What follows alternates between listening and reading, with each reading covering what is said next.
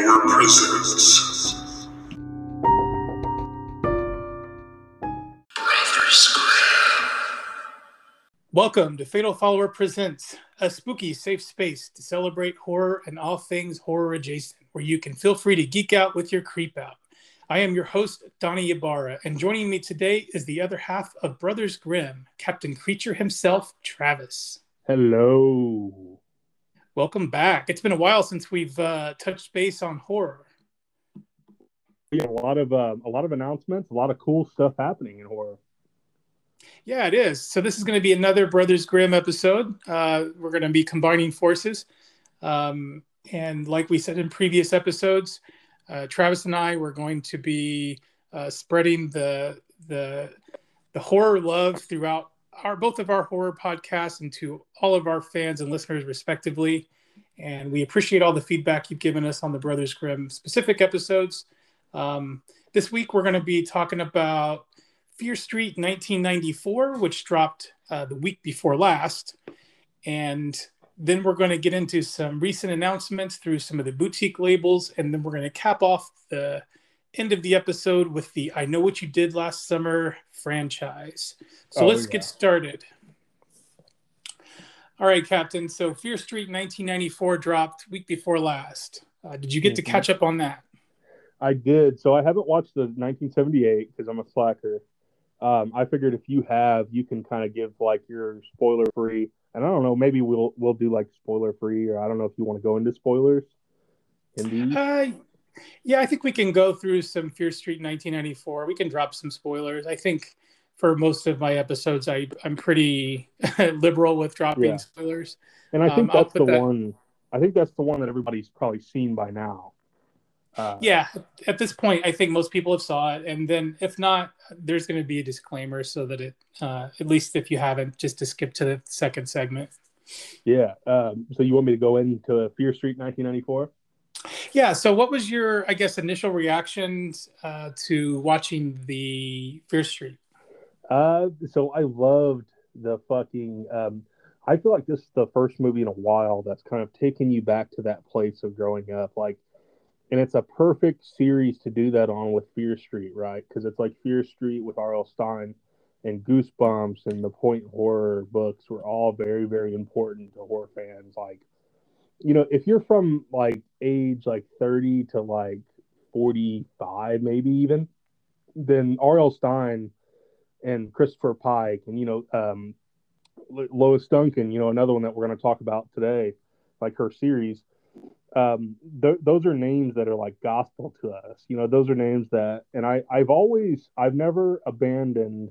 I realize R.L. Stine isn't the greatest writer ever or whatever, but it's like you got to have that stuff to like bring you in, right? And I feel like that this series did a fantastic job of like taking you back to that time, because obviously I was only 4 years old, but it's like those first couple scenes of her in the mall.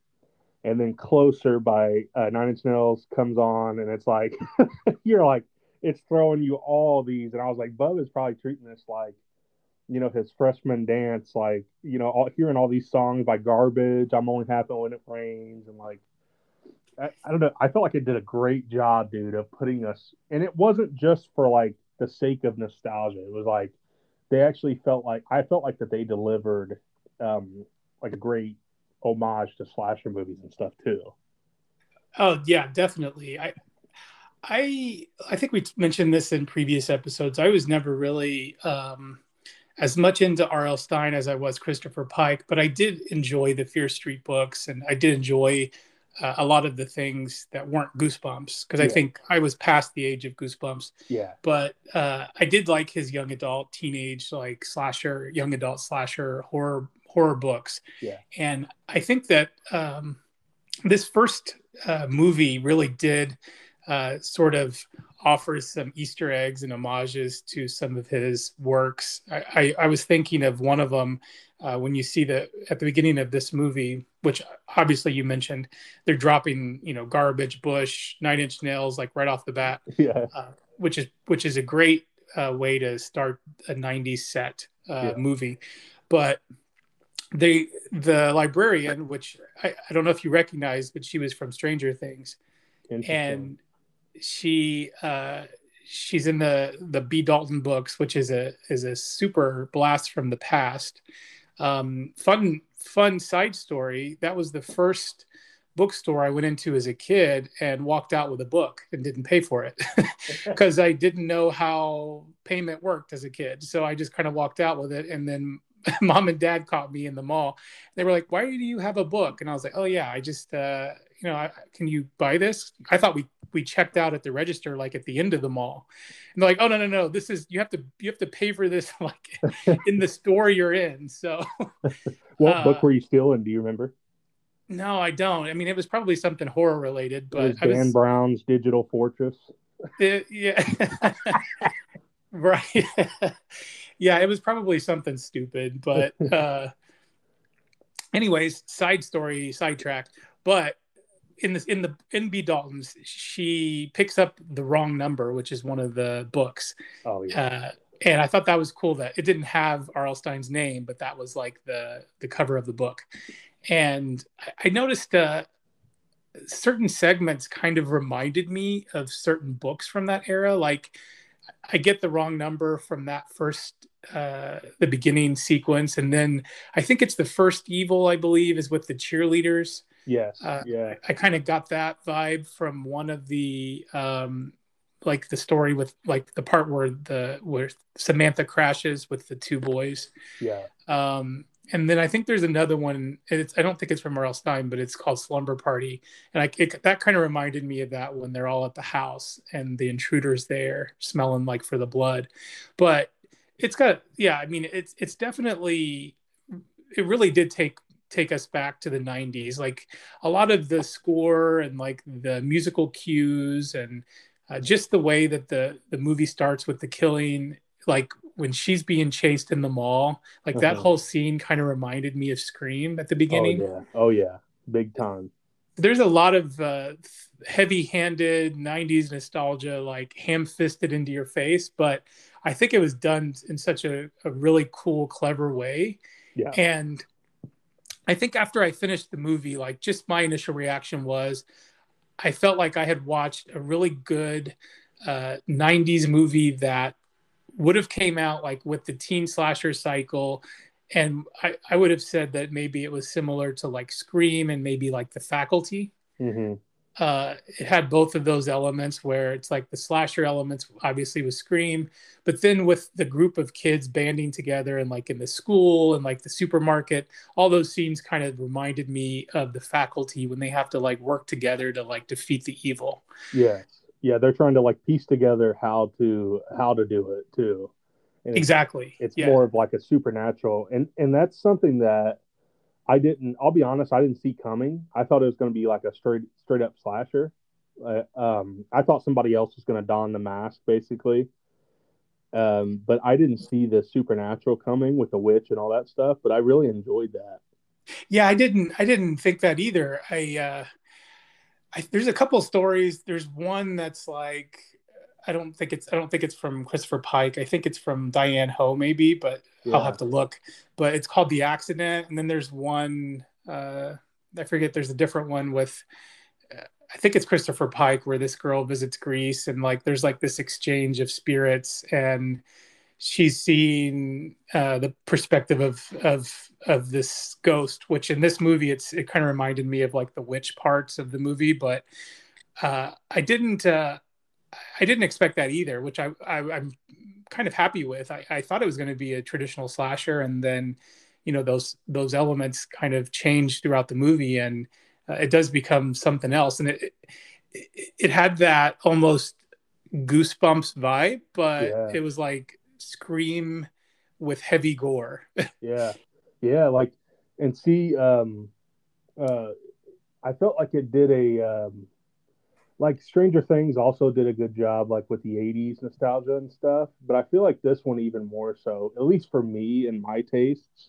I felt like it wasn't as heavy-handed with the stuff, like the references and like the, oh, remember this kind of stuff. And it was just more, like she did and I can't remember the director's name. I think it was Lee Jiniak. I think it was. Yeah, I think she did a really crafty job, of putting this all together, you know, like just putting this story together and these kids. Like I really liked the kids. I thought the kids were very like very real for probably 90s kid. And I mean, again, you'll know better than me because you grew up during that period. Like you were kind of these kids' age, but it's like, you know, the idea of how they approach, you know, like gay characters and stuff, I thought was really, really cool as Yeah, well. yeah, that was a cool element that I wasn't expecting either. Is I wasn't expecting it to be such a progressive storyline, which was kind of it's makes it more contemporary, even though it's set in the '90s. Yeah. But I know after Gabe and I watched it, and we watched the second one, and he was like, "Well, the only issue I have with the first one is he said that I don't really like the main character. I feel like she's selfish and she's sort of bratty and this and that." And I'm like, well, to be honest, like, you know, that we were teens during that age. We were kind of bratty and that, I mean, kids are like that at that age, you know? And Yeah. so these are the main character is technically Gen X, and I think her little brother is more of like a millennial. So you can see that dynamic that's different. Like she is more, she's writing notes and she's listening to grunge music. Oh She's yeah. got an attitude. She's got a chip on her shoulder, obviously because she's gay. And during that time, it was not quite, you know, as it is today. And then you see the dynamic with her little brother who's on the computer. He's on AOL chat, the millennial, and so you get that different dynamic. And so I kind of liked how they had that set up, like with those two. I thought that was a pretty organic way because it kind of reminded me of us growing up. I mean, Yeah. I could relate more to her than him. Yeah. And so yeah, I mean, I think that I didn't have issues with that. I think after, I mean, you'll know this when you watch the second movie. The second movie I think I like a little better, Hmm. but I think I like the characters more in the second movie, even Yeah. though there's some things that are different. But I think you'll dig it. So I'm really excited to see what you think about the second movie. But for this movie, I really enjoyed it. I mean, I really loved the cake cutting death Oh, at the end with shit, dude. that was like some straight from Intruder, the Yeah. 1989 movie. Like that was a really cool. I was not expecting that death at all. Another thing about the main character too is that like she's very into that period and that music and stuff, and a lot of like let's face it, a lot of people have grow up with daddy problems, and you know like it mentioned several times that you know I think one of the first scenes is like her picking up her dad's beer cans and shit, and like so she is you know attaching herself to that kind of music and that time period, like you said, the grungy stuff and Yeah, exactly. She's angsty, she's pissed off, and she's dealing with Shady Side, which apparently has a curse on it. You know, it's the rougher part, which I was explaining to Gabe. I'm like, so if you're a Parks and Recreation fan, yeah. it's they're the Pawnee and Eagleton is the Sunnyvale. So you know, you've got kind of like the shit hand that you're dealt, and she's managing, and yeah, she's combative, and yeah, she's pissed off, but she has reason to be, obviously. Uh-huh. And yeah, I liked it. I thought the core team of kids was cool. I liked how the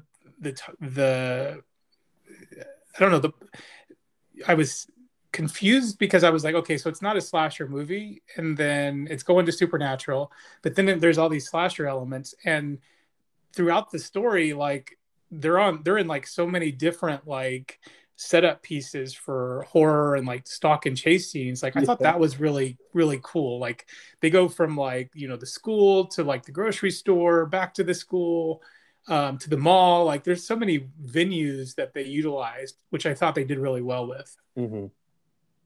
Yeah. But And we're gonna have to like because I'm gonna watch part two probably tonight or tomorrow, so we're gonna have to do like a follow up like in the next episode or whatever to cover part two and with spoilers. Now that like to see if give everybody kind of like the because it is only Sunday and it came out. It is Sunday, right? Or it Monday. is, yeah, So it is yeah. only This Sunday, and you know it came out Friday. So I'm like, all right, you know, give people a little time to see it and shit. People's work schedules are fucked up, like I am, like my work schedule sometimes. Yeah, exactly. Yeah. So I think definitely I would recommend this. I've heard a lot of positive feedback from people like friends and people on social media that have said that it's pretty good. Um, I think I'm really excited for the third one. Hmm. I think the first movie ends in a really cool cliffhanger kind of way. And I was reading a little bit of factoids about it, and it seemed like this was filmed in 2019 and it was supposed to be, I guess, between the 21st Century Fox acquisition from Disney that kind of threw it a little bit in limbo. Yeah. And so it was technically, I think it was going to come out in theaters, but over like a couple months. And so instead, they had that deal with Netflix, so they ended up doing it like this, which I think is a pretty cool way to do an event sort of trilogy. But Hmm. I think it would have played really well in theaters too. I Yeah. think it would have been a cool way to like end on the cliffhanger, which it does end on, and uh, part two sets up a really interesting dynamic for 78, and then you get to 1666.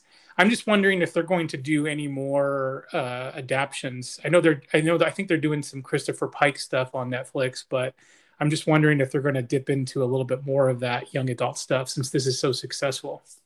Yeah, I hope so, dude. I hope we get like a chain letter, from Christopher Pike, and I Definitely. I think Christopher Pike was like, and I get all these parties mixed up because I think R.L. Stein wrote a surprise party. He wrote Ski Weekend, but Christopher Pike also wrote like the weekend or like, Yeah. it's always about the weekend or the party or like, Oh yeah, the weekend. The weekend was a good one. yeah. And Yeah. I can't remember who wrote that. Like, they're all like, I think that's Christopher Pike too. yeah, Yeah. all the and like I said, the covers, if you buy them nowadays, it's like a woman crying or a woman looking into the mirror, and it's like, God damn it, man. Yeah, I'm on a hunt for some of the older stuff. I was almost going to pick up the Fear Street collection, or not, maybe not Fear Street, but it was a R.L. Stein collection. But I think it has Slumber Party and the Overnight and another one. But I was like, I'm going to wait and get some of the older ones. I just want the older ones again. How long? And this is Adam Caesar, little name drop on Twitter. Excellent writer for those of you out there not familiar with his stuff. Um, but he wrote on Twitter, he was like, how long until we get some of those reprints, in Barnes and Noble of those original covers? I think it's coming. It's got to be coming. Oh yeah, I mean, I think that with the success of this could really kick off a really cool way to reintroduce a different generation to those stories, and I'm all about it. And speaking of Adam Caesar, I would love if they would do an adaptation of Clown in a Cornfield because I Yeah. think that would fit in so well Oh yeah. with that '90s slasher, teen slasher aesthetic. Oh yeah. Um, but yeah, I'm looking forward to talking about 1978 and going forward to 1666. So you'll hear some more from us here at Fatal Follower Presents and Brothers Grimm about the Fear Street saga.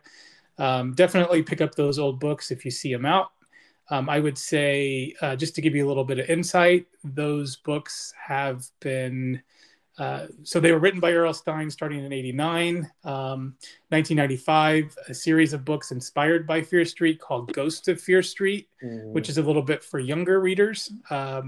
Those came out, and even though he stopped writing, he did bring it back in 2005 with the three-part Fear Street Nights miniseries.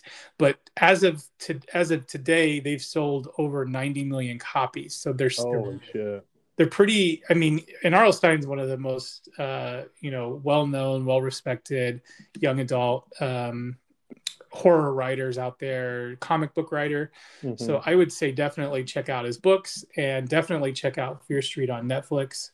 I think out of a 10, I would definitely give this movie a high rating, probably a 9 out of 10, because I thought it was really well done. Yeah, I'll give it an 8 or 9 out of 10 too. I really enjoyed myself. Like, it was really fun watching it. Yeah, I hope that the third one. I hope once the third one comes out. I mean, the reviews have been good for the two. Hopefully, they'll do a really cool release for it because I would definitely like to put those on my bookshelves here with my other '90s horror stuff. Yeah, I want like a box set where the outside case looks like a Fear Street novel. That'd be fucking killer, That would be awesome. I can already tell like the extras for this release that has not happened yet. dude. So have you been watching anything, reading anything new? Not really, to be honest. I have been reading I've been getting into like Fear Street a little bit, just like trying to read a couple like here and there. I did want to mention so I lied. One thing that I did get into was James, is it James Tinian the third? Is that how you say his name? Yep. So he helps put together a horror magazine called Razor Blades, the horror magazine, and I kind of wanted to pimp them a little bit because I think issue 4 physical, it's kind of hard to get right now. Like you can order it online and stuff, but it's really killer, man. James Tinian the fourth. My bad.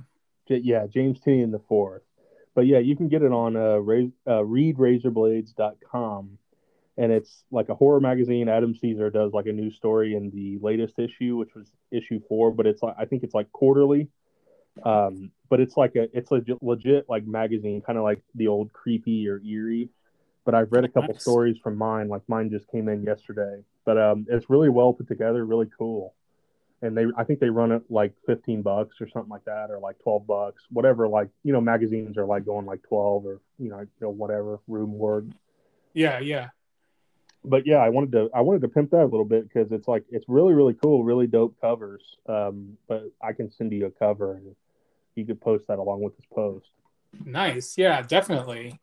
Um, I I mean, I think a lot of the people that follow me or know me know that we've been moving into a house, so I haven't really been doing anything but moving. I'm I haven't really watched anything new, and I haven't really read anything new.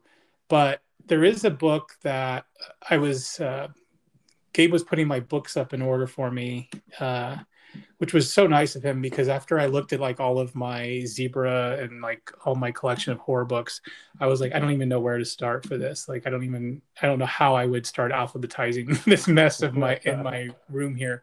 Um, but I've been reading the Only Good Indians for like 4 years now. I feel like I still haven't finished it, and I might have to reread it. It just for some reason I'm just not getting into it, and I really want to because people keep telling me how good it is. Mm-hmm. But there's just something about it that I just can't get into, and I think it's because it's like anthology style, and I'm kind of losing track of who's who in it. Yeah. So I'll probably put that away for a while. And I love Rick Hotchula. I mentioned him in our aquatic horror episode with Moonbog, but I got a really big collection of his stuff. And one of the books that I was looking at while I was going through my books was called Dead Voices, and it's by Rick Hotchula, cover artist Richard Newton, and the cover is really cool. It's got a little girl on the cover with skulls for her eyeballs, and and there's a skeletal hand, of course, over her mouth. So it kind of looks like the cover of Scream a little bit. Yeah. But I don't know. I never read it. It came out in 1990, which is very applicable since we're talking 90s horror. Oh yeah. But it says, after her daughter is struck and killed on a desolate highway, Elizabeth begins hearing her child's voice calling out to her from the grave. It's pretty simple, but the cover art just kind of hooked me. And so I think I'm going to start reading that. So that'd be my new reading recommendation, new to me, and anybody out there that maybe is looking for something kind of fun, 90s inspired. Check that out. Hey man, sometimes we have to we get in our moods. I know you're like a person like that too. Like I'll just get in my mood sometimes, and I'm like, yeah, I really want to read like a slasher story, so I'll grab something slashery, off the bookshelf, something like that. Yeah, exactly. It's just, yeah, I think that's been the thing with me with the Only Good Indians is it requires a level of it's not really written complicated, but I think it just requires it requires more attention than I'm willing to give to it. It's not a simple story because you're following, I think, 3 different timelines once you get towards the end, and so you have to really pay attention what happened to people before. And I'm just like, oh, I'm confused. What is it? A Wendigo? Like, what the hell's going on? But I'll probably do a review about it just so that I can at least like feel like I contributed something to Stephen Graham Jones. Yeah. All right, so let's take a break. Let's go to our sponsors. And It's time for Macabre Collections.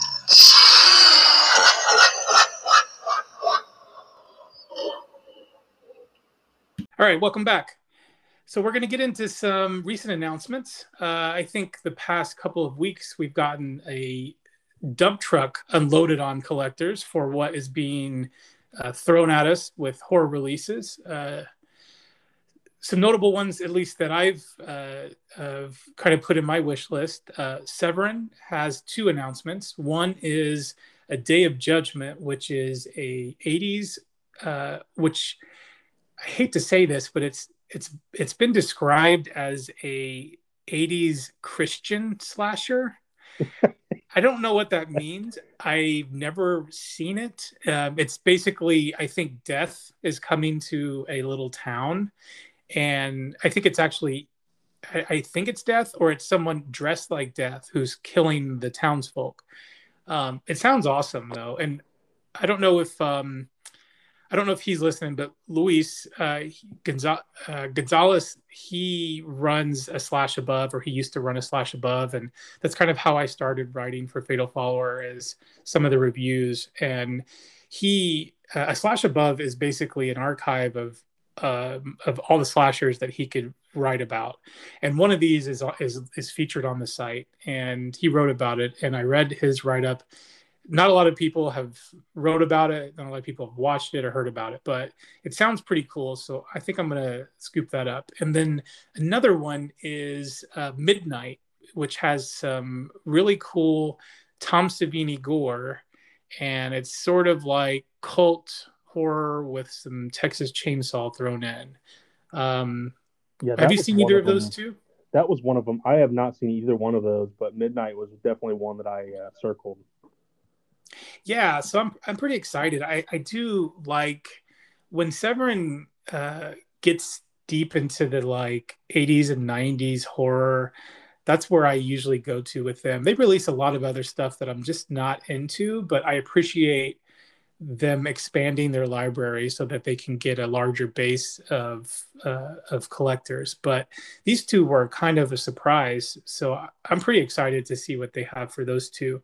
Vinegar Syndrome and Severin put out some like fantastic, like up my alley shit, like the horror stuff and some of the exploitation stuff. I dig exploitation stuff, but then they'll put out like straight porn shit.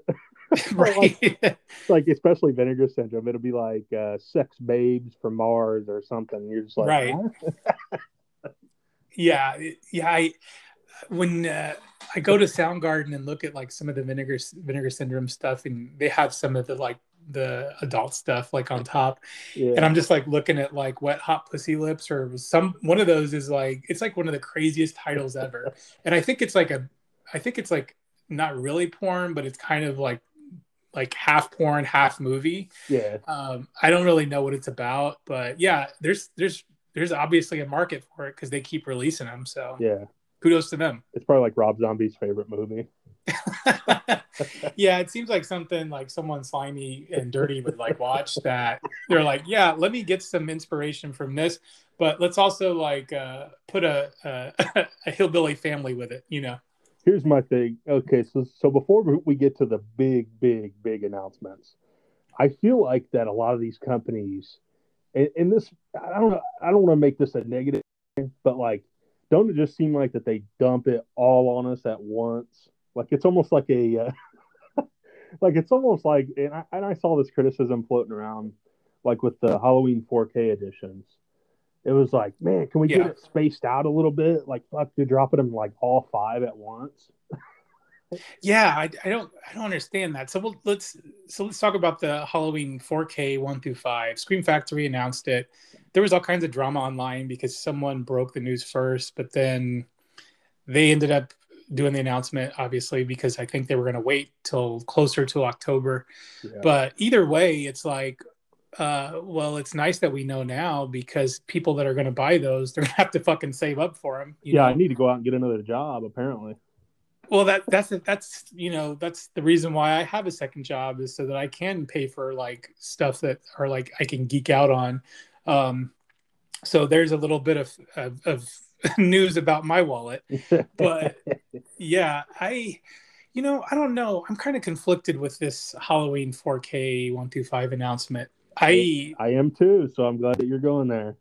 Yeah, I don't know. I mean, I think that there's some cool new material, like supplemental extras on it, but I just bought that box set a few years ago, and I don't really feel like I need to watch them in 4K. I don't know. Yeah, and to be honest, like the cover art is like part three cover art is pretty cool, but I wasn't crazy about the designs. And yeah, I don't need you see Halloween 1 is already out on 4K, and I guess I'm just like not with the times yet. But I'm like, I might get Halloween 1 and Halloween, I'll probably get 4, 3 and 4. Now I'm saying like I'll get all of them. But You've already listed like I four might of get them. 2 or 3 or 4. 4 out of 5. Yeah. But it's like, fuck, man, we did just pay for the box set. Like, what was that, like a year or two ago? Well, and okay, so this is the thing. This is my theory, and maybe it's not true. But when Scream Factory started and they released Halloween 1, 2, and 3, they did this, and then there was like other release announcements, and then they did that box set. So that's what I feel like this is alluding to. I feel like they're doing some separate ones because they know that these will sell separately good, and then they'll eventually do the box set. So I'm going to hold out, I think.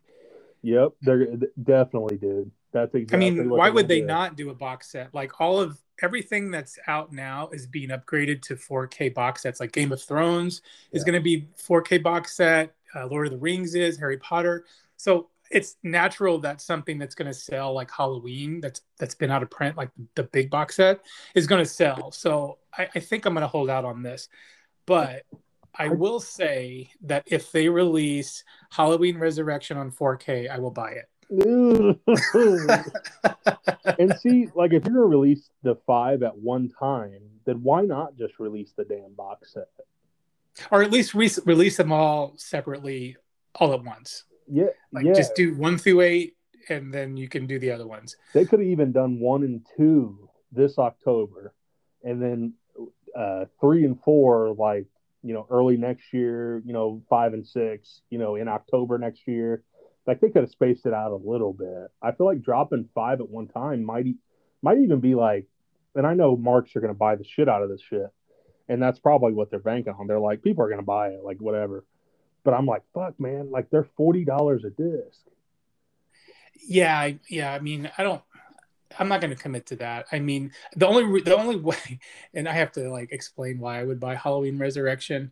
The only reason why I would is because my actual disc is like damaged in my box set, and I know like I'm such a completist. I'm like, it's all scratched up and like dumpy. Like I kind of want that disc. I kind of want a replacement, and they can't replace it because it's not being sold ever again. Like until they release it again. Yeah. So I'm like, I don't know. I mean, I might eventually buy these separately, but yeah, I think a box set's coming around the corner. Now, it'll probably be this time next year. Yeah. Oh, absolutely. And see, like one set that I will buy though, I think is the Demons set from Synapse Films. Oh yeah, the Demons 1 and 2 4K upgrades. That does look pretty cool. Yes. So that one, I'm like, okay, $49.99. You got Synapse Films doing it. So Don May, I believe. Yeah. And it's like, those Synapse discs, man, look fucking amazing.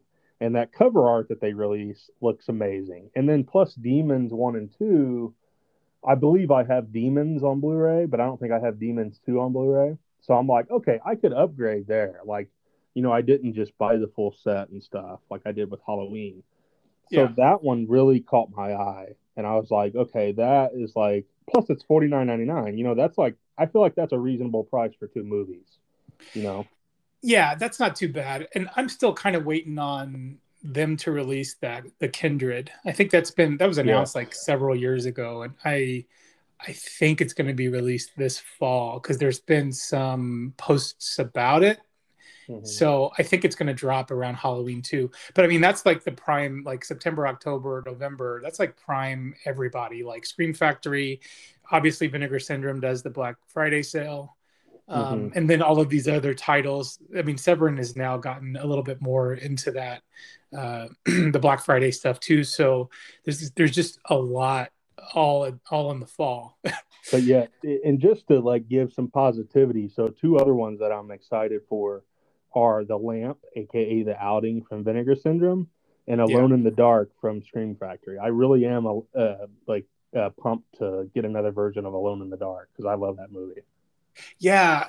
See, I just bought a foreign release of that, but I'm gonna buy the Scream Factory because I do like to have the Region 1 stuff. Yeah. Because of the extras, and I'll go back to Halloween though. I will say all of those have Dolby Atmos. Do you have Dolby Atmos? I'm not sure. Yeah, I think so.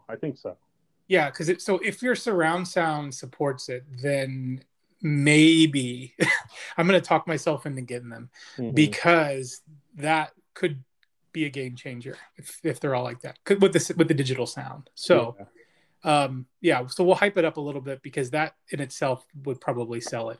And I'm sure they look fantastic, to be fair, just to end it, positive. Oh yeah. I mean, the blacks are usually what's an issue with a lot of these older movies is the blacks look like gray or they look kind of washed out. So I'm pretty sure they'll look like crisp transfers. I mean, Scream Factory is dumping a lot on us. They have Return to Salem's Lot next month, The Borrowers next month, which I'm going to scoop up. So yeah, I mean, it's going to be a busy time for Scream Factory. Arrow, you sent me the Death Screams special edition, which I'm going to get. I have that version of that movie, House of Death, on DVD-R. So I'm definitely upgrading. That's a really cool slasher movie. Have you checked that one out? I have never seen that. So I'm like, yeah, I got to get that one too because that cover art is fucking killer too. It's really cool, and I hope it does. I hope they do because that's a slipcase, I think, on one of them.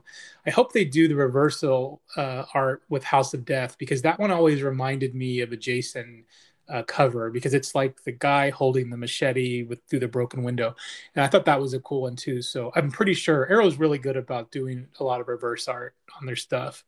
I'm definitely picking that one up.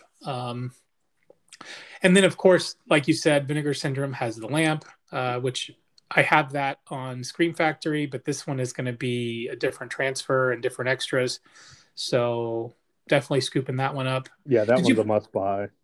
They released another movie for this sale, and I'd never seen it, and it's online, and I watched some of it the other day.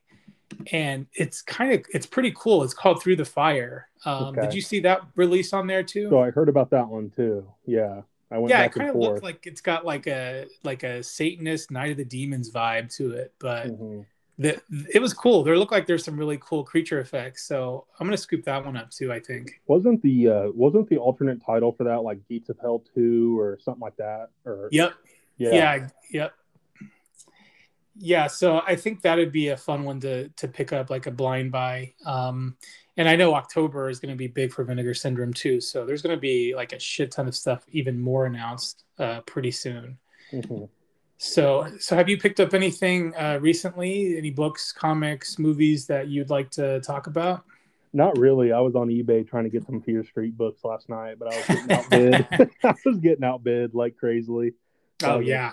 I was going to say we should do like an entire episode. We could do an entire episode on like our favorite Vinegar Syndrome releases or our favorite like Arrow releases or Scream Factory.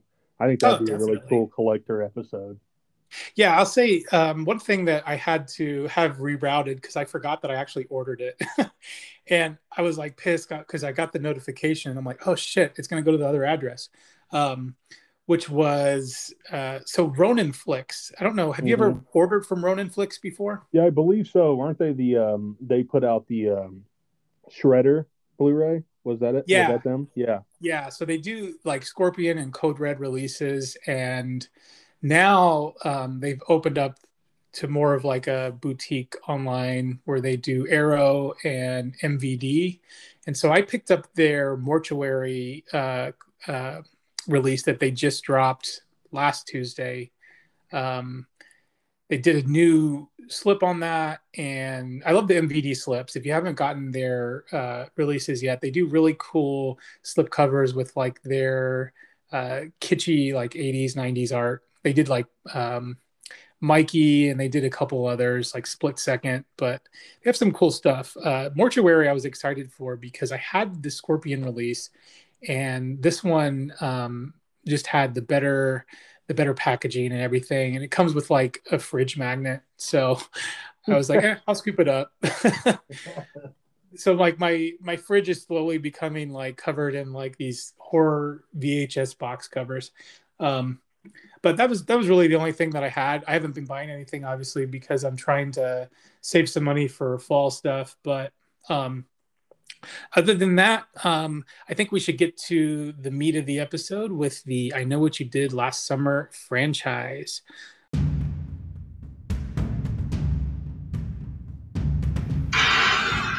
Bones of a story. The meat of this episode. Follow me for more tasty delights.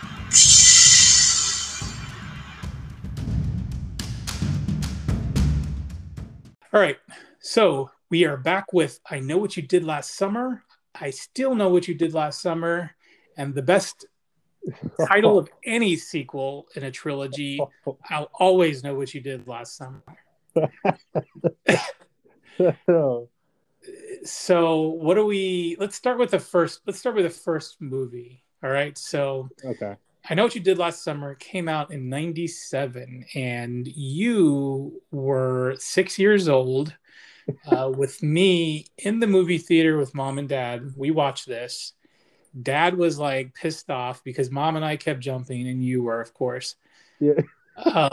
This is one of my, and I've mentioned this in the past, but this is one of my favorite theater experiences because this movie is full of slasher jump scares. For that time it came out, it was more akin to an 80s horror movie. So I think it kind of goes more with the urban legend of the hook wielding killer, like above the car, like that whole thing known as the Hook. Um, so I think if I was going to compare it, maybe like House on Sorority Row or like Prom Night, kind of has that more of that kind of vibe to it than anything like Scream or Urban Legend. But well, this one actually came out before Urban Legend. But either way, famous movie, made a shit ton of money. Kickstarted a franchise with 2 sequels, and we enjoyed it in the movie theater. Do you remember watching this movie at all? Like, I mean, you probably don't remember it when you were that young, but do you remember when you first watched this movie, what you thought? I could just see Dad like kind of popping a Xanax, trying to not to get us to notice, like how stressed out he was. How stressed out he probably was in the movie theater. Oh yeah, he was jumping too. I don't know why he's trying to play. Yeah. But yeah, so this started from the novel I Know What You Did Last Summer by Lewis Duncan, directed by Jim Gillespie and written by, of course, the man himself, Kevin Williamson. This was one of those movies that was like, and I don't remember that first showing. I always have to ask you, like, because I thought it was either this or like Scream 2. That was my first theater like horror experience. And I was like, like this movie was one of those movies that's like so important to my horror makeup. And I know that some horror fans like kind of cringe at this era, like, but or might gasp or clutch their pearls at a statement like that. But you got to remember that I'm like early 30s, 31. So I was a kid when all these were coming out. So it's like this was kind of like my golden era. Like I used to think that Freddie Prinze and Ryan Felipe were like so cool and I had a huge crush on Jennifer Love Hewitt and Buffy, Yeah. Sarah Michelle Gellar, but they were all heartthrobs. So it's like all of the teens in the movie were like it was an excellent cast, similar to the faculty in Scream. It was like all these heartthrobs, and they're all getting picked off.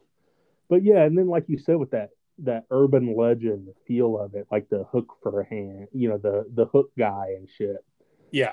But I was texting you earlier this week, and I was like, this would be a good idea to get into this series because I love the soundtrack and the feel to this first one. And it starts out with Typo Negative's cover of Summer Breeze, which is how I discovered Typo Negative. And I fucking love metal, 90s rock and stuff like that. But that opening, man, where that camera is just panning across that like eastern seaboard of the sea. Like you can tell it's East Coast because it's all rocky and it looks cold as fuck and stuff. But it's like, and then it goes up onto that hill, and it's like, dude, that is just like one of the most killer openings and atmosphere setting openings, like in my opinion, in like horror films, at least during Oh, that time. definitely. I love that opening, man. It's very cinematic. Yeah, yeah. Yeah, I mean you hit the nail on the head. Like the opening with the music and the camera panning across the ocean and then the village and the town that's by the sea.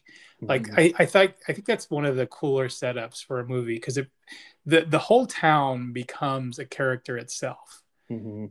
Like you see all of the places that whether it's the fisherman's wharf or whether it's where Helen and her sister work at that shop, or even when they're like driving around the town to go see I forget it, uh, David Blue, I think was his name, the guy that actually was being killed by the fishermen. I can't remember his name. I can't remember I his name. Dude, I remember up until even up until a year ago, we were watching with Katie Kerr, and I had no idea what was going on.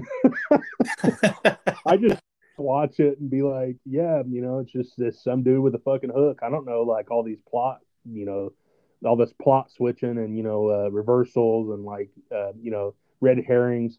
But yeah, setting up that brother on because it's that lady's brother, and you realize early on that you find out that it's his body or something that washes ashore.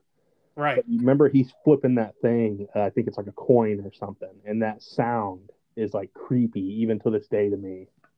Yeah, and that's what the fisherman takes with him. Yeah. And so it makes you think that that's the killer. And they did a clever, uh, like red herrings with like making him make it seem like he was the one that was ran over and then visiting her like through the movie. And there were lots of twists, which I think they were trying to do that, establish that whodunit with teen slashers more so because of Scream, obviously. But um, this one, I think it wasn't I don't think as meta as Scream, but there were moments that the way that their dialogue or their interactions they were more 90s centric than I think I was at that age. So you could tell that it was a product of its time.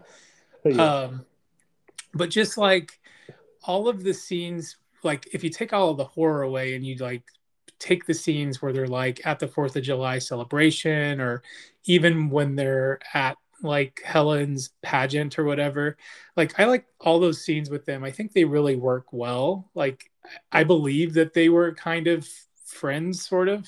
Mm-hmm. Uh, but I mean, you're right. Like the the time that this came out, I mean, it was fresh off of Scream the year before, which Mm-hmm. actually led into '97. So then you had this movie, which I think was your first movie, and then that December was Scream 2 that came out.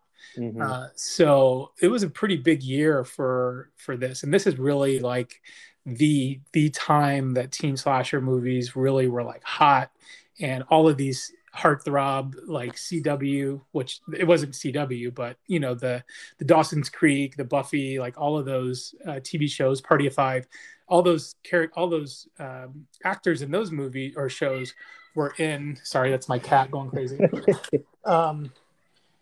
They were featured in these teen slasher body count movies, and so that was kind of a cool time to see like all these famous people. I mean, you see Courtney Cox and like all these people in these movies, but the soundtrack for this one I think is definitely like the best of that era.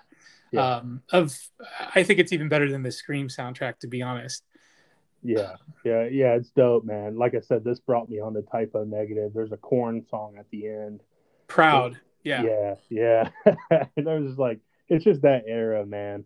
Oh yeah, I mean, in the trailer, it has Kula Shaker's "Hush," which is an awesome song as its own. But then putting that in the trailer, where you see like cuts of like Helen running and like all that cool chase scene, like that was they knew how to market to the teens because we were all eating it up.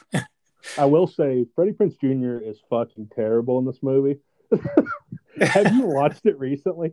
I love this fucking movie, and we were watching it last night. And he's like, "Yeah, I don't have all the money. I'm just a poor guy. I'm gonna fry." And then he's like, it's a dialogue right when they hit the dude, and then he's like, "I don't think I can, Barry." Like right after that, when they're like, and Barry's like this big asshole, but you kind of see his point, like to a certain point, because you're like, Freddie Prinze was just fucking down to dump this dude, and then they get to go to dump him, and he's just like, I don't think I can. Yeah, he's kind of dopey. Yeah, he is, dude. Yeah, he's pretty dopey in this movie. He is, but and he's even I think he's even dopier in the second one. Because they have the whole setup in the beginning where he like gets ran off the road and like him and his friend are like singing, I think, Journey or something in the song. And then they happen upon the mannequin underneath the car or whatever. And the dude his friend gets fucked up with that hook. Oh, dude. That's like one of the better kills in the franchise. Yeah. But yeah, Ray's a dope. I like Julie and Helen a lot. I'm so sad that Helen bites the dust in the first movie. Yeah. Because her chase scene and her like, well, first I was a huge Sarah Michelle Gellar fan in my teens. I love Buffy, love this movie, love Scream 2, like all the movies she did. But it was really rough watching her die in this one because you see, I mean, she covers the town, she covers a cop car, she covers her parents' store. Like she is putting in the work. She is cardio all across town, and he still finds a way to get her. And that's what's so sad. And the sad part too, like who was the other local guy that liked Jennifer Love Hewitt? Was it Max? Oh yeah, it was David from Roseanne. Yes, yeah, a lot of big actors in this movie from the 90s, but like he gets like one of the worst deaths, and it's like he didn't do shit. So I'm like, what the fuck does that fisherman have to do with him? Because like, remember he gets he's all pissed off about Barry like intimidating, and he's like, what does he say? He's like, I'll get your quarterback in ass or something. Right. And he's like, and then the hook man or the fucking fisherman. Remember that death is like so hard to watch, where like it shows the blood like splash against the ice, but he like turns around and gets hooked right through the jaw. Oh yeah, and gets drugged, and you're like, fuck. Yeah, the kills were pretty good in the movie. Like, and one of the most confounding aspects of the movie, which I think is also it's led by the one of my favorite scenes, is when the fisherman starts taunting them. So he obviously taunts Barry like at the gym, which I think is a cool scene where you see the fisherman's first sort of the way he looks. I'm glad you brought that up. Yeah, that scene is spooky, man. It's really spooky. Been spooky to me. Yeah, he just like kind of he runs him down with his own car, his BMW. And then he like is above him, like he walks above him really slowly, and then he just pulls out the hook and fucks with him, and then that's it. And then Helen, like, you see Helen coming home, she's like having a rough day. And for some reason, this movie always made me like creeped out by stairs like that, because there's this scene where she's walking, like she's getting her stuff, and her dad's just sitting there watching TV, and she's like getting ready to walk up the stairs, and you see him, the fisherman, the last step, and then you see like his coat like at the end, and that always creeped me out. Like, Oh yeah. every time I walk up like stairs, like I always expect to see somebody like walking, like I'm walking behind them, you know what I mean? Ooh.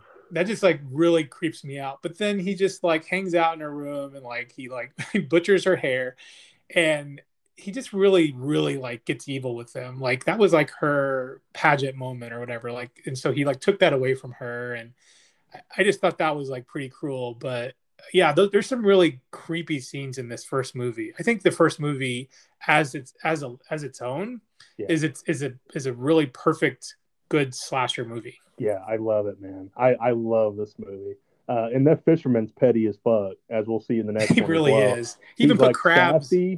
Yeah. He put crabs in Julie's trunk, and then they just kind of disappeared. Yeah, he found a way to make him disappear as well. Yeah, he's sassy and he's fucking pissed off, and he's like, I don't even know. He's like a drama queen. Yeah, It's awesome though. Like he does, like the way that he fucks with them is like ingenious. oh yeah, yeah. And the guy that plays him, Muse Watson, he was really good in the role. Like I think he really he did what he did best, which was be this sort of intimidating, imposing, quiet character. And I just love the end where Julie sort of has pieced it all together, and he just comes in and he's facing her, and you like see that it's him. And I just think that's cool. I think as a whole the first one's cool, but where it gets kind of crazy is the second movie. So I don't know what happened to like the plot, or like I don't know why we needed to get them to like a different place. I think they could have done the sequel in the fisherman's town and it would have been perfectly fine. Yeah, so I was reading a little bit about this, and I guess so. Kevin Williamson didn't write part two, and I think that's what really hurt it. Like, it's an amazing movie. It is good. It's so bad it's good. But he was writing fucking Dawson's Creek, The Faculty, Halloween H2O, and he was gearing up to direct Teaching Mrs. Tingle, all in like that same year. Yeah. So it's like he had to bounce off this and Scream 3, which I didn't know. I didn't know he didn't write Scream 3 either. Yeah, Scream 3's you can tell that Scream 3 went down in quality. Yeah. Oh yeah, for sure. Yeah, once Jay and Silent Bob fucking popped up, you're like, right. Yeah, okay. Yeah.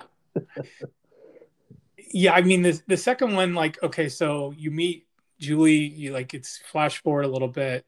Well, it's the next summer, because it's I Still Know, right? Mm-hmm. Even though it's kind of like I Still Know What You Did 2 summers ago, I kind of think. But whatever, we're not going to dig too far into the logic. So speaking of logic, Julie clearly isn't good at geography. She wins the radio station's, which isn't actually a radio station, but she wins the contest to get them to the island in which the fisherman is from, I guess. Dude, it is such a convoluted plot. It really is. The amounts that he goes to like put them through hell is like so bizarre in this movie. It's real bizarre. And like he was already there in Boston where Julie was, right? Like he'd already tried to like fuck with Ray, because I think Ray was on his way there, or Ray was back home. It's very confusing. There's all kinds of like things happening. Yeah. People are in different towns and countries and all kinds of shit. But long story short, they end up in a different country, and you meet the best character of the franchise, which is Jack Black. What did you think of Jack Black in this movie, the scene stealer that he is, as Dude, Titus Telesco? dude, I don't know why he agreed to it, or like he seems like a good dude. So he probably thought it was hilarious that they wanted him, or like I don't know the story behind that, but yeah, he has like so he's like the fucking scene stealer of this movie, like you said, like the scene when he scares that docker when he's like, rah, rah. And then they first meet him, and he's like, hello to the ladies, how are you? And then he's just like, if you, I got the bat guano, and he's like going through all the different kinds of weeds that he's got. And Brandy's like, she's like, take a bath or something. And he's like, damn, woman, that's cold. Yeah, he is very much entrenched in the Caribbean. He is rocking the Rastafarian like dreadlocks. He's got the weed going. I think, now this is just me personally, but if they would have gotten rid of Will Benson, who is supposed to be the fisherman's son. Yeah, that part was terrible. Yeah, if they would have gotten rid of him and made Titus his son and had Jack Black go full on crazy at the end, I think that would have been a 10 out of 10 for me. That'd have been killer if Titus's like dreads were coming out of the fisherman costume. I mean, he really stole the movie. Like, he elevates this movie to newer heights. Dude, I love the scene when Brandy and her boyfriend are in the pool, and he comes up out of the water, and he's just like, and then he's just like, he like tries to take a peek at Brandy or something, and they're just like, get out of here, creep, or something. He's and like, damn, girl. Yeah, he's like, oh, it's good, and believe me, it is all good, and then he floats away like. Or when he's like casually like flip-flopping down the dock to the guy that's there. Yeah. He's like about to smoke one. Yeah. He hears that guy get killed, and then he's like, he takes an inhale of the joint, and then he's just like, and then like keeps on walking. Yeah, dude is, I mean, there really isn't much else to say about this movie. It's just Titus's movie. I will say it was a downgrade in some of the soundtrack. Yeah. And I say that politely because Jennifer Love Hewitt was a singer, and she did release How Do I Deal? Mm-hmm. I guess the less we say about that, we'll not talk about that. Is that the song where it's like, do do do do do do do do, like that main track as they're going? Is that her song? Yep. Okay. It's what I think it's when they're on the plane, maybe. Yeah. It's when they're like pulling into. But yeah, I wrote down a couple scenes, man, from this one, and it was it's the Rio scene, right, when they guess wrong and it's the wrong capital, and so that part of the plan's fucked up. But then one of the scenes that we always fucking died laughing at was the karaoke scene. Oh yes. They're singing like "I Will Survive" or something, and somehow he hacks into the fucking karaoke machine and writes like "I still know" or something. Because you can do that, like you can just randomly write in, lyrics. Yeah, dude. It's like the fucking sassiness of this guy. Oh, the other character that I loved in this was the bartender. You remember how like over them the bartender was? Oh yeah, she was very relatable. Like the whole staff, actually, like Jeffrey Combs as the guy that checks him in. Mm-hmm. Like the dockhand. Yeah, Nancy was her name. Yeah, she was hilarious. Yeah. Yeah, I think that's what made this movie so good. Is not, I mean, really, Ray and Julie were not that good in this movie. It was all of the side characters that were making it good. Yeah. And Brandy, of course. I used to get pissed when Brandy got killed. Like, Brandy dies in this, right? No. She survives. Yeah, she lives. That's right. Okay. Yeah, because this has that famous scene that I was telling you about where they're like throwing gallons of water on her face, and she's trying to blink so she can see. Yeah, she survived not only the movie and the plot, but she also survived the actual production. But yeah, I don't know. Like, I think she was she was a more. That's the thing is, I think Julie kept getting outshone by her like the co-characters, like Helen in the first one, Brandy as Carla in this one. They were just like the scene stealers, I think. Mm-hmm. I mean, Julie was pretty vanilla, more or less. But yeah, I think the cast was good. I think this one is. I'm not going to compare it to the first because the first is its own thing. But as a sequel, I think it's really fun. It's really good. I would score this one like if I was going to do the first one, I would say the first one's for me like out of like slasher horror movies like a 9 out of 10. Yeah, I would say this one's probably like an 8 out of 10 for me just because it's so fucking ridiculous. yeah, it's enjoyable to watch. Still. Exactly. Yeah, it's not as bad where it's like you still like you laugh like we were dying laughing the last time we watched this. I think it was me. We were fucking just dying laughing because it is one of those movies where it's like it's almost so bad it's like. And yeah, exactly. Like there was they were intending to do a serious teen slasher like the first one, and they did sort of the opposite. I remember when we went to the theater to see it, I was not a big fan of it. I was like, oh, that ending was shitty, you know, like that was stupid. But over time, it's really grown on me a lot more. So yeah, I would say it's very entertaining in a very so bad it's good way. There were some standouts on the soundtrack. Blue Monday from Orgies on there. You got Lamb. There's a good song from them. Imogen Heap. Sadly though, because she released her song, I don't think that it did very well, and so there wasn't a lot of singles come out of it like the first soundtrack. So, but. So before we get to the third one, I will say I want you to tell, and this is something that we almost forgot to bring up, but do you remember dressing up like the fisherman that Halloween and we scared the shit out of Mom? Do you want to tell that story? Yeah. I think I have that picture somewhere too. I'll have to see if I still have it.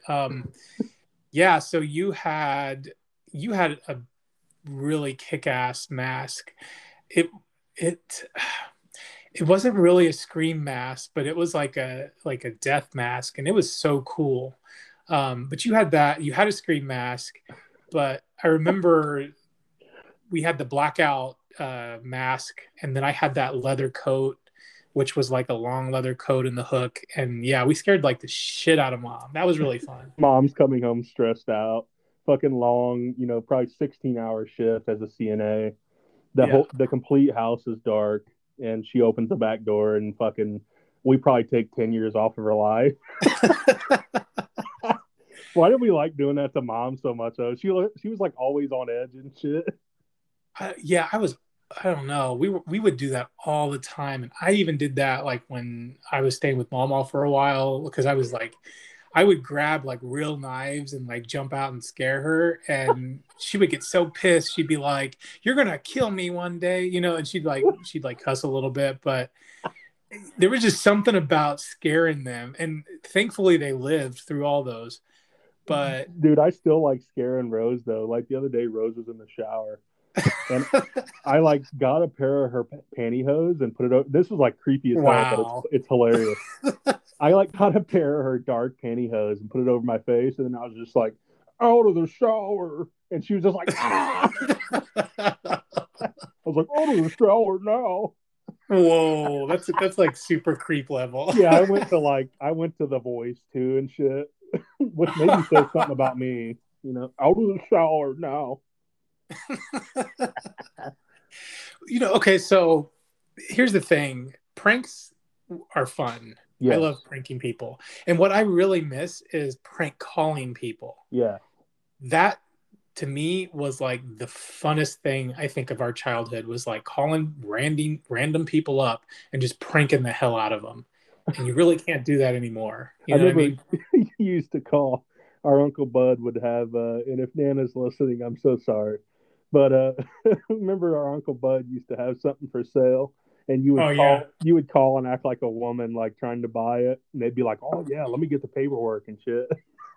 Oh my God, yeah. I used to do all these voices. So when I was in my 20s or like college, I would call and act as a woman. And if Marion's listening or Dustin, we would do this a lot.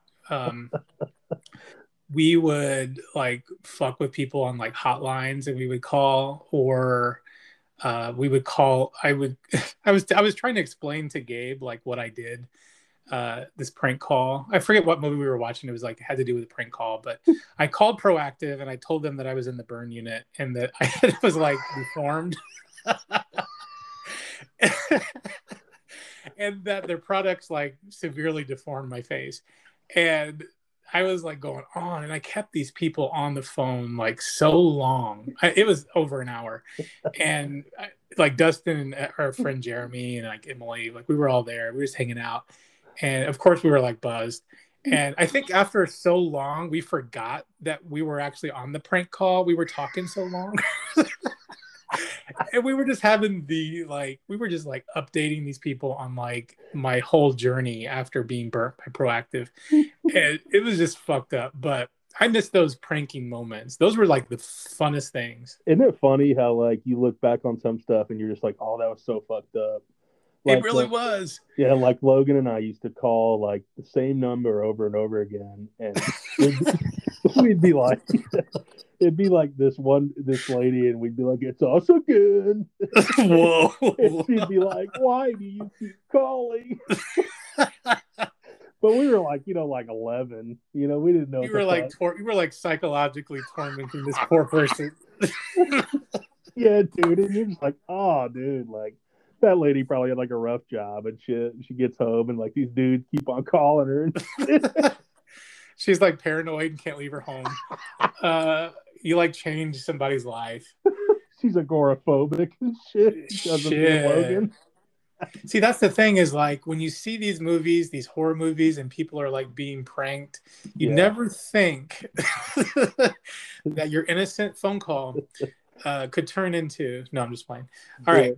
So with that, we're going to lead into the mecca of the sequels of this franchise. I'll always know what you did last summer. Yeah. Although it should be, I'll always know what you did last couple of summers ago. Yes, in Colorado. In Colorado, yeah, of all places, right? So we're moving from the fisherman's village, the fisherman's wharf, to a hipster Colorado town. It's a standalone sequel. This one treats the fisherman more like an urban legend. He's more like Jason Voorhees, who teleports and has demon red eyes, I think, at some point. I remember explaining that to you. I was like, oh, no, he's cool. He's kind of like a zombie, like fisherman. And you were like, what? What do you think of this one? This one's an odd one. I got to be honest. I do not have that. Those first two are like gospel to me. Like even the second one is like gospel to me, and it perfectly encapsulates that time period, like the mid to late 90s, 97, 98, 99. This one, I think they waited too long, and I found a bit of trivia that like I think this was just on IMDb. I haven't like fact checked this, but it said it was announced in 2000, and it was originally supposed to star Jennifer Love Hewitt, Brandy, and Freddie Prinze again, but they waited like the script got scrapped, or they were doing other stuff, or I was like, man, what could have been like, and I think they missed that. Even by 2000, they probably were missing that, even though, Valentine was like 01, right? Yep, Valentine was 01. Yeah, so this one, they kind of missed the whole teen slasher cycle too. Yeah, I think if this would have came out in like 99, or like, maybe a year after, maybe like 99, 2000, I think we could have still got like, because you can tell clearly, and I dug the whole undead fisherman kind of thing, but it's like, you can tell clearly that the budget was way, way down, stuff like that. And it just doesn't have that same 90s feel, because this come out in like 2006 or something. Yeah. I mean, it's also coming out after, like Saw movies and like House of a Thousand Corpses, I think was. So like all these really extreme movies, and it didn't really, I don't think really knew, like it kind of lost its audience, I think already. Yeah, the kids weren't the same. Like, you didn't have those big like stars in it and shit like that. It was just a whole different kind of ball game here, like to me. Yeah, I think the only person that I recognized in this movie was the dark haired character. I think her name on here it shows Zoe, but she was Tom Haverford's. This is like a Parks and Recreation like throwback, but she was on she was Tom Haverford's girlfriend for like a few seasons on the show. But that's the only like real actor that I knew from this one. This one was kind of it suffered the direct to video, Yeah. I think, a quality too. And you touched on this, but it's like the style, like the post Saw, post like that early 2000s kind of horror feel, like Wrong Turn and all that stuff. The cuts in this movie are like almost seizure inducing, and Rob Zombie kind of does that bullshit. You know what I'm saying? Like Rob Zombie's Halloween kind of does that shit too, where it's like that flash editing. Cut. It's like Yeah. extreme cut. Yeah, I'm not a fan of that. I think that's I'm so not either, fucking dude. annoying. Yeah. There's a lot of movies from that time, a lot of slasher movies or like horror movies that did that shit, and it's super annoying to watch. I don't know if it's that. It kind of reminds me of like that's why I hate found footage Yeah. because I just I'm nervous and like my eyes are like scrambled trying to figure out what's going on. And I'm like, well, I don't even know what the hell happened to these characters because I've been trying to stay like lucid during this whole hypnotizing flashing scene. But yeah, there's a lot of criticism for this one, and there is some. I think if it was its own thing, maybe it would have probably been like a little better because it's tied to such two entertaining movies. Yeah. It's a really big downgrade. I don't mind it so much. I actually I bought the 88 Films release, which is the box set for I Know What You Did Last Summer. Super cool. If you can find it, you can probably find it on eBay. It is a Region B. It is locked.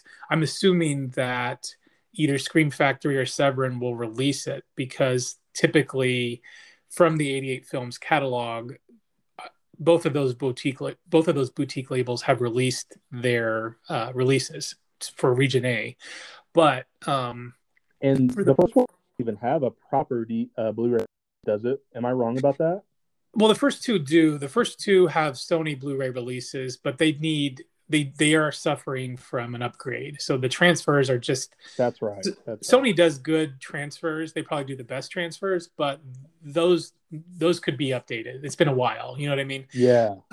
So yeah, this third one was only released on DVD. So when 88 Films released this, they did all three Blu-ray.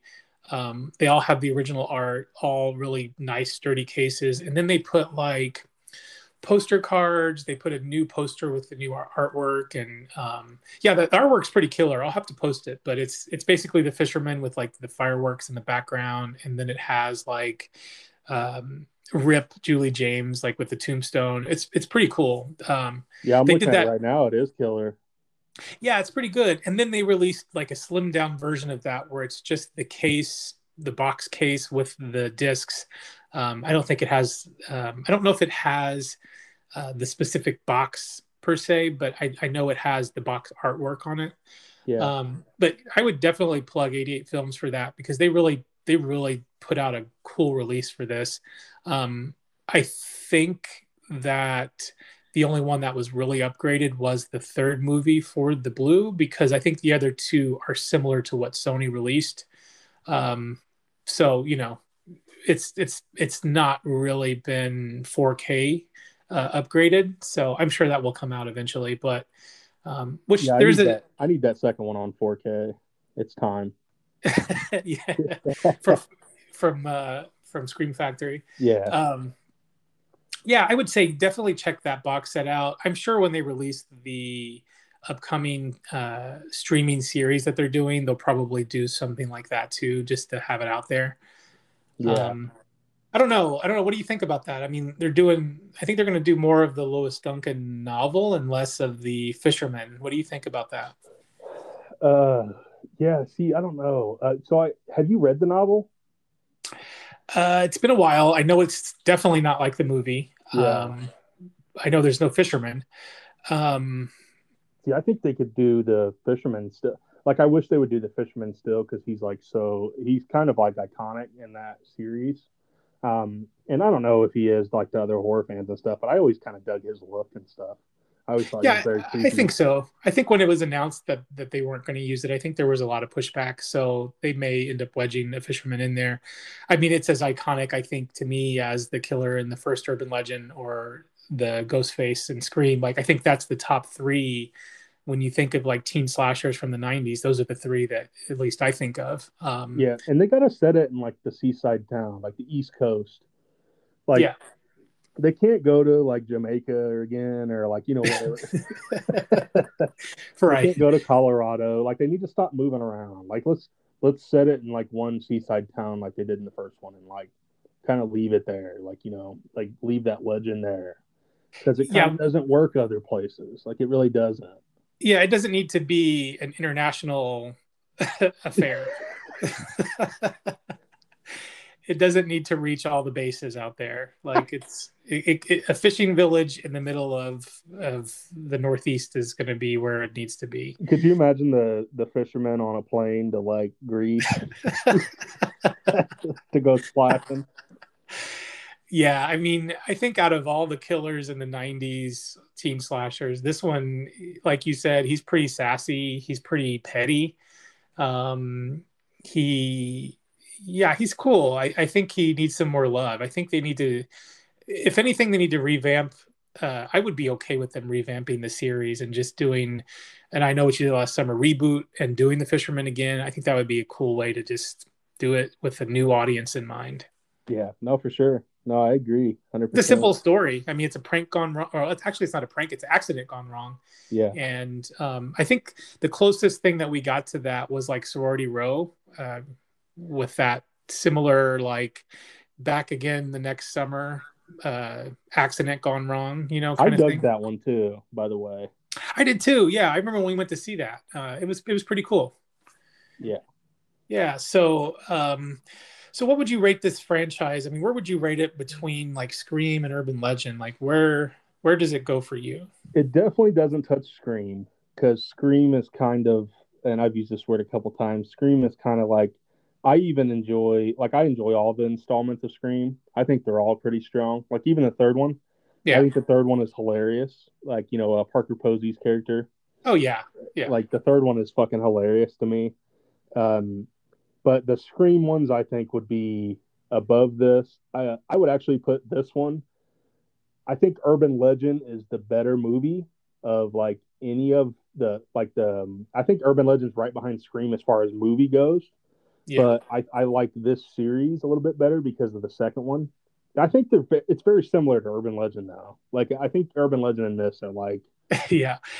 Yeah, the second Urban Legend, we should cover that eventually because I yeah think the second one is really kind of it's got that kind of crazy vibe to it too. Like yeah it's and then with the Hitchcockian ending, excuse me, with the music playing and the teacher being wheeled down by the killer in the first one, like that, those elements were very kooky. So yeah and then the third one's kind of cool too. I like the third one. yeah. The third one was the Bloody Mary, right?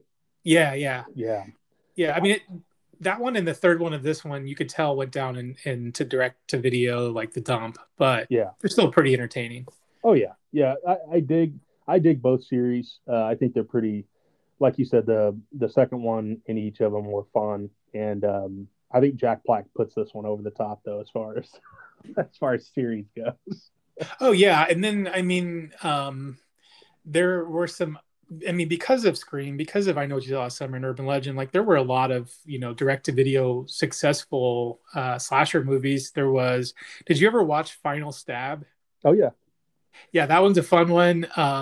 Do you want to know a secret? Was a really fun one too. I'm trying to think of some others, but Well, Valentine, of course. Valentine is fucking dope. oh yeah, Valentine is definitely one of the top ones for me, and of course, all the sequels that went with all of the Scream and Urban Legend and all those. So Here's a deep one that I always kind of liked was remember Lover's Lane? What was that one? yeah, Was it- I dug that one too. yeah, Yeah, that was like a hook killer as well. yeah, Um, yeah, I'm trying to think. It had Anna Faris was in that one. yeah. I think so. Yeah, that was cool. That's a deeper cut there, and I think it's called Deep in the Woods, which I think came around like 2002, maybe. I don't know if you've seen that one. It's more of a Italian giallo teen slasher movie. No, I have not seen that one. What was it called again? It's called Deep in the Woods, and Okay, it's got like it's got a werewolf masked killer, really? and they're like at this. These teens are at this. Yeah, it came out in 2000 actually. It's a French slasher film. I just looked it up. It's about a troupe of actors who are hired to perform at a remote chateau for Baron Axel de Fersen when they find out the madman is on the loose murdering, and the madman is wearing a werewolf mask, and it's got a lot of really cool yellow moments in it. But it's a teen slasher. I think you should really check it out. I believe it is on um, Amazon maybe or Tubi, but Interesting. Okay, I'm writing yeah, that down. yeah, definitely. I think you would dig it because I know you like werewolf stuff, but this So, is more of a teen werewolf mass slasher. so one Um, one other recommendation that I had, if anybody's never seen it, was and I think it went fairly unnoticed in the theaters, but it was one that Mom and I think went out to see. Um, I think it was Mom and I at least, but it was Cry Wolf. You remember Cry Wolf? yeah, that was a cool one too. Yeah, that one had Bon Jovi, I think, in it, right? Yeah, as the Yeah, as the principal, or yeah, um, I always dig like campus set. That's one of the reasons why Urban Legends like one of my favorite '90s horror movies of all time. I always love like sit on the campus, like a small campus or Scream 2. It has that similar feel. yeah, definitely. Yeah, that Cry Wolf, I think. Um, I do have that one on Blu-ray. It's not been released in the States yet, but I did find a really cool Region B release of that on eBay. And I don't know if you can, some of those Region Bs you can watch on Region 1s. Depends on how they're locked. But yeah, Cry Wolf, I think, is itching for a nice Blu-ray release. It's kind of one of those that I think has flown under the radar, but I've heard other people giving it some more love lately. So I think it's got more, I think it's more clever than a lot of people allude to. Yeah, Um, no, definitely. Yeah, I agree. yeah. So, I mean, this has been a super fun episode. We've thrown out a ton of recommendations for teen slashers. Obviously, the I Know What You Did Last Summer franchise is one of our favorites. Um, we threw out some Fear Street reviews. We both really enjoyed it, and some book recommendations. So, listeners, if you're out there and if you are wanting to give us some feedback on anything that you'd like to hear in future episodes, let us know. Definitely after this conversation, I'm thinking we should go in an urban legend direction later on. I think so Uh, too. I Yeah. think that would be a really fun one to do because I haven't really revisited the third one in a while. So that'd be cool to do. But other than that, is there anything that you want to cap off the episode with, Bub? I don't think so, man. I think we're good to go. All right. Well, with my squeaky chair, I'll let us take us out. And everyone stay creepy and tune in for more Brothers Grimm collaborations. Bye bye.